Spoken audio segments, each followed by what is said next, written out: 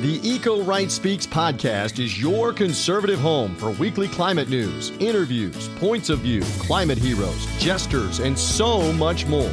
We'll share the stories of people leading in their local communities and around the country. Welcome to the Eco Right Speaks podcast. It's brought to you by republicen.org.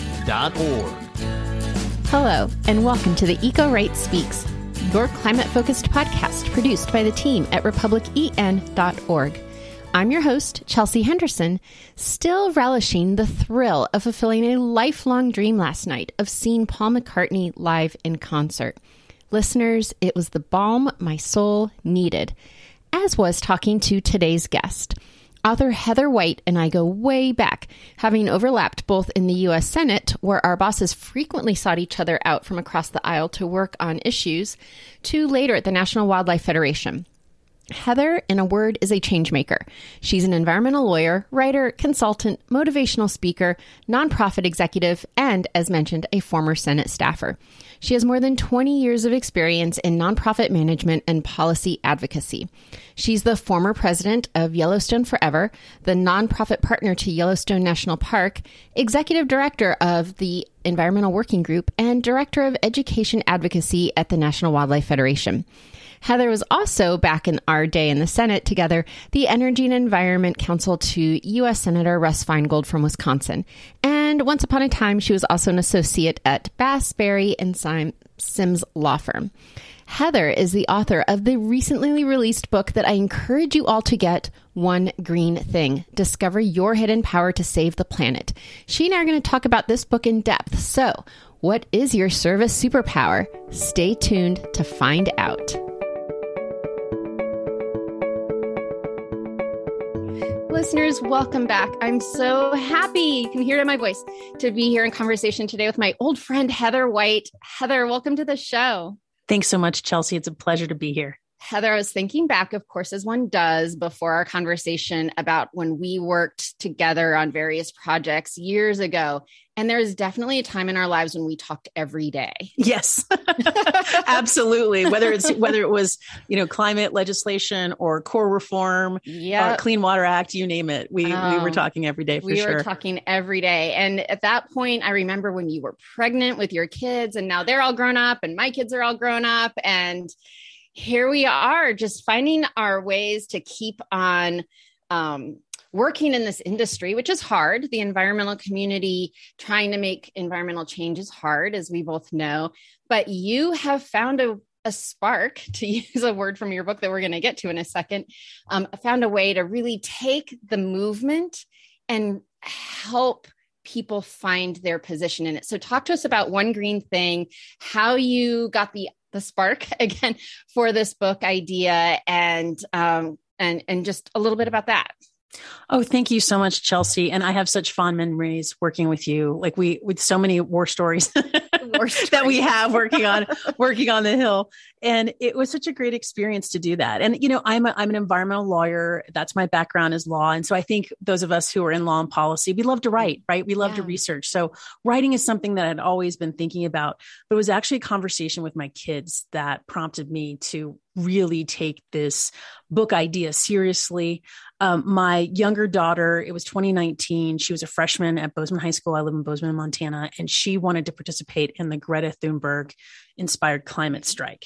And Chelsea, as you know, protesting is not really my thing. Like, I'm a lawyer, like I believe in your First Amendment right. I'll do whatever you need. Yep. But I said to her, of course, you have my permission to participate in the strike. But I said to her, you know what? It's supposed to rain and we don't have a lot of thunderstorms in Bozeman, and you have a heavy backpack and a trumpet. So why don't I just pick you up and I'll drive you to the protests? I'm just going to dump some carbon dioxide into the atmosphere on the way to the carbon. Oh yeah. And Chelsea, that did not go over well with my teenager because first of all, I didn't really know a whole lot about walkouts, but she was like, Mom, it's a walkout. Like having my parents waiting for me, like not cool. And secondly, it's a climate strike and you're going to drive? Like, what are you talking about? And she got really upset. And and my younger daughter was there too. She was in the 7th grade at the time, but they were like, where are the baby boomers? Where's Gen X? Where are millennials? You can't leave this all on our shoulders. And I realized in that conversation, and as you know, I've been doing this for 20 plus years. My husband also, he does grizzly bear conservation. I mean, this is our livelihood, our life's work. And we hadn't really talked about it at the dinner table. Like our kids weren't connecting what we did with the climate crisis. And I realized 2 things. One, I needed to create an invitation for more people to get involved in this movement. And that's what this book really is. And the second thing is that I wanted to dive into the mental health impacts of the climate crisis, especially how it impacts young people. And so that's the spark of One Green Thing, this idea of people taking daily action, a daily practice of sustainability in order to shift the culture for the big policy solutions we need. And we had Renee Lertzman on in season 3. Listeners, you might want to go back and check Renee out if you didn't listen. She talked a lot about eco-anxiety and how important it is to have something to anchor you to not make you feel so despondent. Because if you try to take the whole problem onto your shoulders, especially young shoulders or older shoulders like mine that are getting tired, it's overwhelming. And then you end up being frozen into inaction. So having those things that you can do that provide meaning and value are so important. So tell me, so listeners, One Green Thing, I'm holding it up like you can see it. Go get your copy if you don't already. You list these, is it 7 different, is it 7 archetypes? Yes, 7. Okay. So how did you come up with the different profiles? So there's 7 service superpower profiles, listeners, and there's no quiz. I love a quiz. So how did you come up with these different categories? Because I found them, it's so true. As I was reading it, I just felt really connected to each one. And I could identify somebody in my life who's each one of these. Oh, I'm so glad to hear that, Chelsea. That's awesome. What a great question. Well, I realized that many people, like the majority of Americans, the majority of people around the world want to get involved in climate action, but they don't know where to start because it's so overwhelming. Right. And I started thinking about how climate action really is about leadership.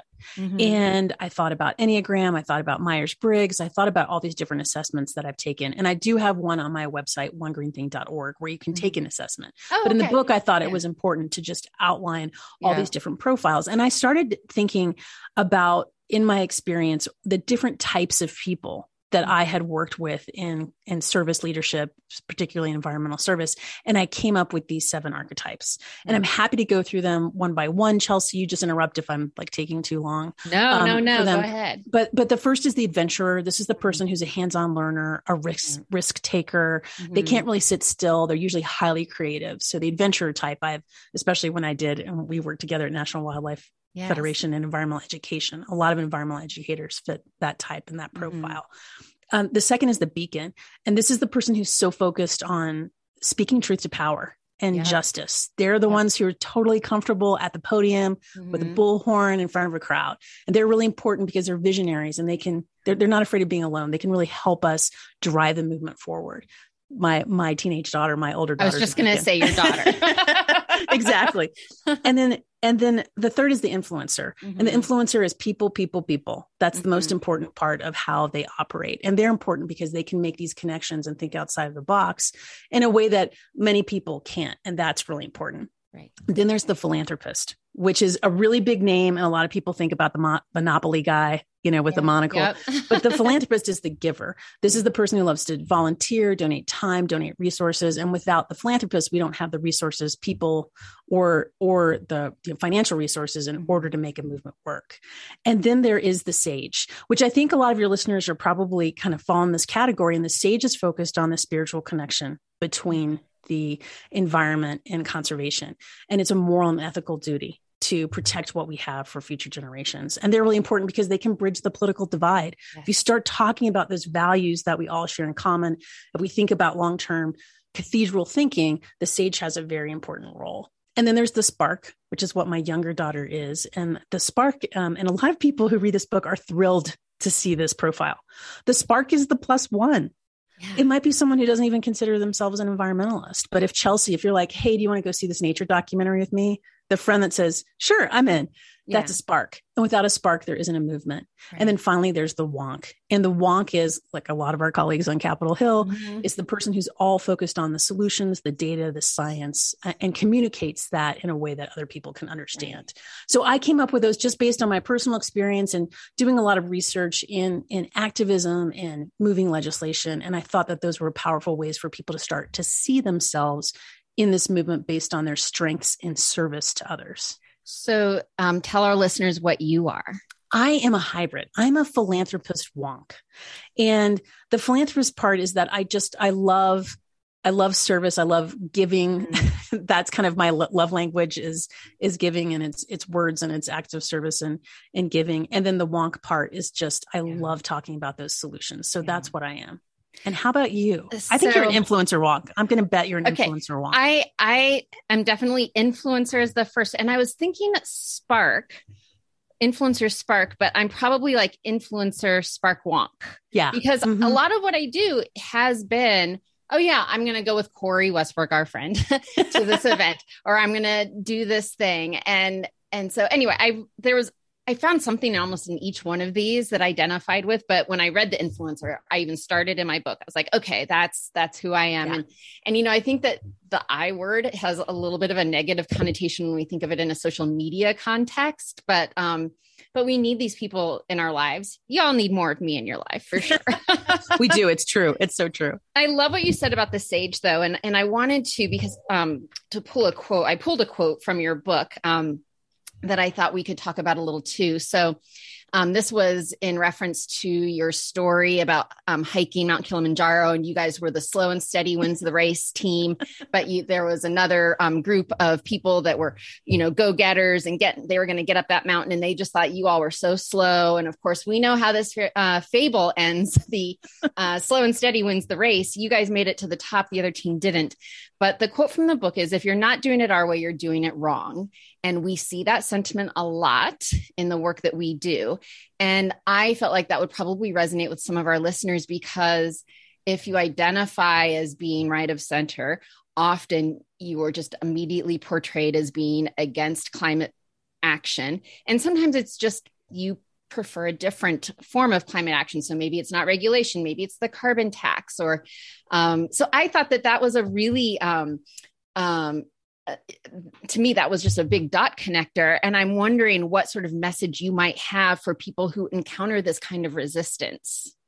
I think it's important for us all for three things. First, everyone is welcome and everyone is needed in this movement. Mm-hmm. Everyone is welcome and everyone is needed in this movement is so important. The second thing is that there's no such thing as perfection.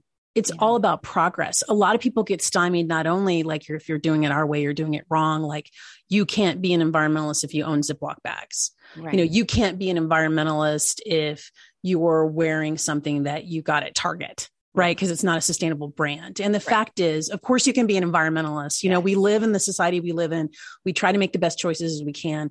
It's not a puritanical way of life. We do what we can. And of course, we need the big cultural policy and market solutions to work. Right. And then I think the third thing is that you don't need a PhD in anything to be part of this movement. No. So what I like, this really is an invitation, no matter where you are on the political spectrum, to get involved in the way that works for you. So like what I talk about the carbon tax, I talk about cap and trade, I talk about Build Back Better, I talk about all these policy options, but I, Heather White, don't say, Chelsea, this is the right path for you. Right. I say, Chelsea, who are you? Yeah. What do you value? What are your strengths? How do you show up with others? Here's some ideas for a daily practice of sustainability for you, because you do matter as much as we need these big policy market solutions. We all know that, to get the changes that we need and to maintain the 1.5 degrees Celsius warming that we're our target. We know we need that, but that doesn't happen unless we have individuals acting every day. And you're an important driver of culture change. I have these friends who every year, a resolution, so to speak, they pick one new thing that they're going to do to be a little more sustainable. And then it becomes a practice, and they don't drop it at the end of the year. They just pick up a new one. And you talked about this in reference to brushing your teeth, right? We all just do it as a habit. We know when we wake up, we have to brush our teeth, and we go to bed, we brush our teeth, and maybe sometime in between as well.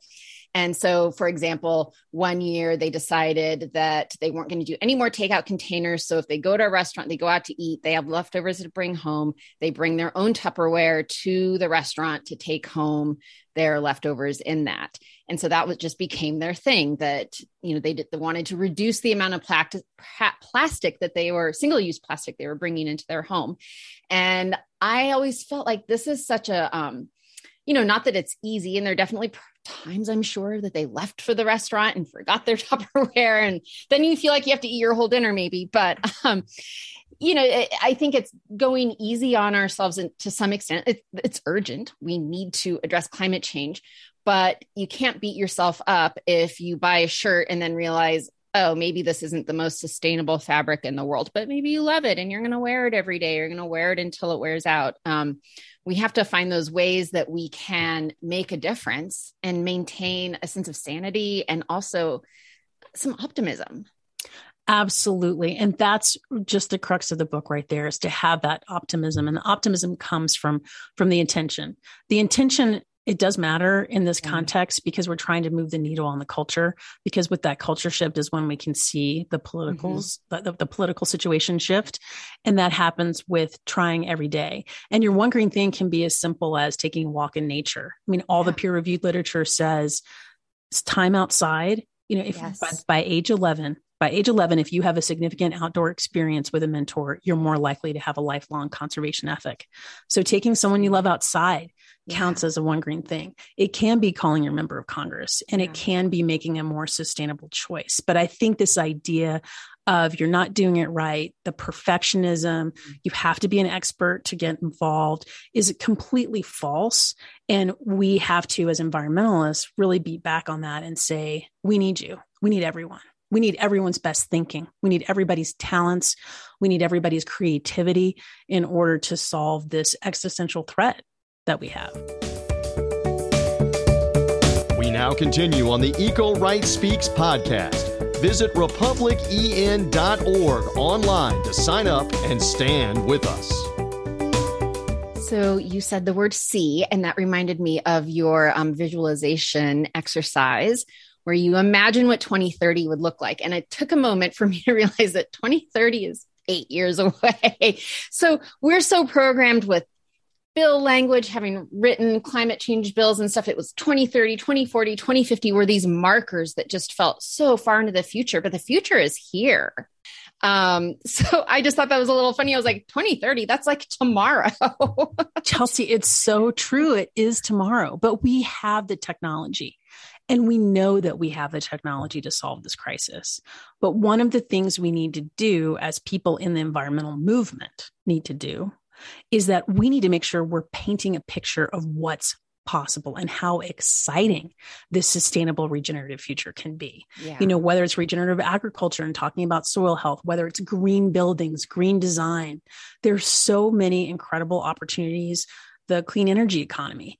We can build something that we can be proud of. And one of the exercises that I love and that I'm proud of in the book too, is this idea of being a good ancestor and thinking about, or thinking beyond your age is what I call it. That's the chapter, is think beyond your age. This idea of reflecting on someone who's created an incredible opportunity for you that's no longer on this planet, and then fast forwarding and thinking about meeting with a teenager that you're related to, and what will they thank you for? What opportunities have you created for them? And I think that we have an incredible opportunity. It's not just fighting back something that's so scary, but it's also creating something beautiful. Yeah. And we need to talk more about what that can look like. Well, I got a little tear in my eye at the good ancestor part, because both of my kids say that unless climate change is being addressed, they don't want to have kids. And so I was sort of looking at it from that feeling of loss, right? That if my children are my now adult, both I've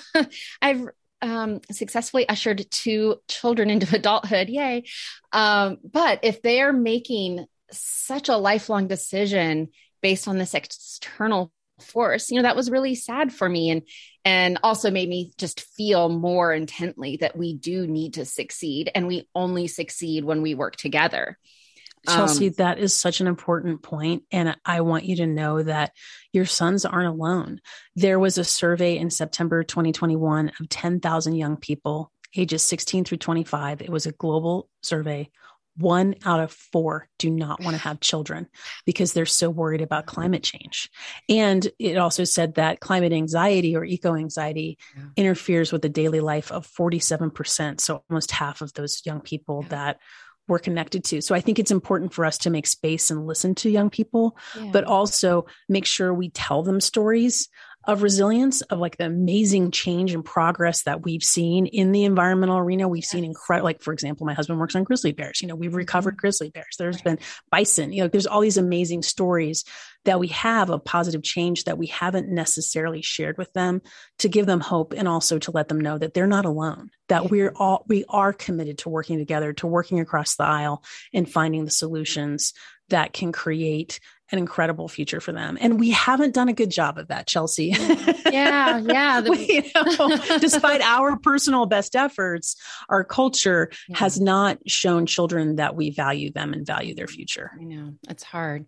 Well, when you mentioned the words regenerative agriculture, we just had somebody on the show talk about this, and it has really just had me very focused on my own gardening. So again, trying to take these issues that are such a big scale, there are things you can do at home in your own communities, green, whether it's 1 or 10 green things. So it made me think of this group that my friend and I started a few years ago. We called the Cheverly Native Planting Project. We live in Cheverly, and it was an idea seriously born out of sitting on her porch one night, drinking some rosé on a hot summer day and thinking, wouldn't it be great if all of the town's public spaces had native plants instead of invasive plants planted? And then we just got together and started this group, and our initial seed money came from signing people up for community solar. So anyone who signed up to do community solar as part of their utility bill, we got a little Kickstarter money from the solar company for helping sign people up. And that allowed us to go out. We got matching grants and so forth to buy plants that we could plant now in these public spaces. And it's just grown. So it's grown into an education network. So we talk to each other about what to do in your own lawns. I have personally taken on mosquito spraying. Listeners, if you're a Mosquito Joe customer, think again, message me. I'll talk to you about the truth behind mosquito spraying. And, to the point where we were fighting with our town council and mayor, and I got a whole bunch of people to file to be exempt from spraying. And once a number of houses won't do it, then the state won't send the trucks because it's not considered effective. The state did not send the trucks, and it was not in our town's budget this year. So I felt like that was a success, but it was something that it was a moment of what? We do this? Why would we do this? We call ourselves a green community, and this doesn't feel green. So listeners, you can find your thing to do. It doesn't have to be, I need to go lobby on the farm bill to make sure there's more opportunity for large scale regenerative agriculture, or go lobby on Build Back Better or whatever clean tax credit or the carbon tax. You can do these things in your community that will make a difference. And I think when you've seen the accomplishment happen at the smaller scale, it makes it easier to envision building that out into something bigger. Amen, Chelsea. And what a beautiful story, because I talk about the importance of community connection. I think post-pandemic, we've lost a lot of our community connections and the things that we would normally see people on the weekends at different sporting events or, the different, religious services, you name it, out in the community. And we're now finally kind of getting back into that, but we've lost that. And that's really important to see the changes, the one green thing on a community scale, to give you hope, and also for your kids to see that example of how you can affect change. But that also, one community does this and then another community follows. And that's when you see the cultural change transform into the political change. And that's so important. And we have had neighboring towns want to meet with us and talk about what we did, how we got started. And, we're still very tiny. So that's exciting too, to see that, people want to feel that sense of purpose. And so it makes me feel better, for all that we do. I know we give at the office, and then we're also giving in our free time too. And that's important. But you're giving in your backyard, backyard. And I think it also is a great example of, all politics being local, but at some point you can break through the rancor, because when you're working on this project, people aren't asking what's your party affiliation. they want to talk about native plants right. and different community gardens and to not do the mosquito spraying. So I think that's important because so many people feel so polarized and judged, no matter what side of the political aisle you are on. And I think it's important when we have these great examples of community action that it doesn't actually really matter, right? When you have those core values that you can rally around. So this is spreading out our vision across a little bit larger swath in a community. But I just read that right now, 100 million Americans are under a heat advisory. Yes. And that is, we are all a community together. I mean, we are having one here. It's insane. It's so warm that in my house, even with central AC, I'm sweating. So that to me, I've been really paying attention to stats like how many people have experienced a heat wave, how many people have experienced a hurricane. I mean, you and I were both working on Hurricane Katrina a million years ago, and I think we thought that was going to be the event, the turning point. Mm-hmm. Yep. And here we are. It has not really changed anything except they have better levees now in New Orleans. But, there is a way to feel connected and to feel community with people who aren't living exactly in your neighborhood. Yes. And I think with this, in the next I would say the next 2 years, everyone listening will have a direct experience with extreme weather related to climate change if they haven't already. Yeah. I live in Montana, and wildfire season is the most active than it's been in 2,000 years, according to fire ecologists at the University of Montana.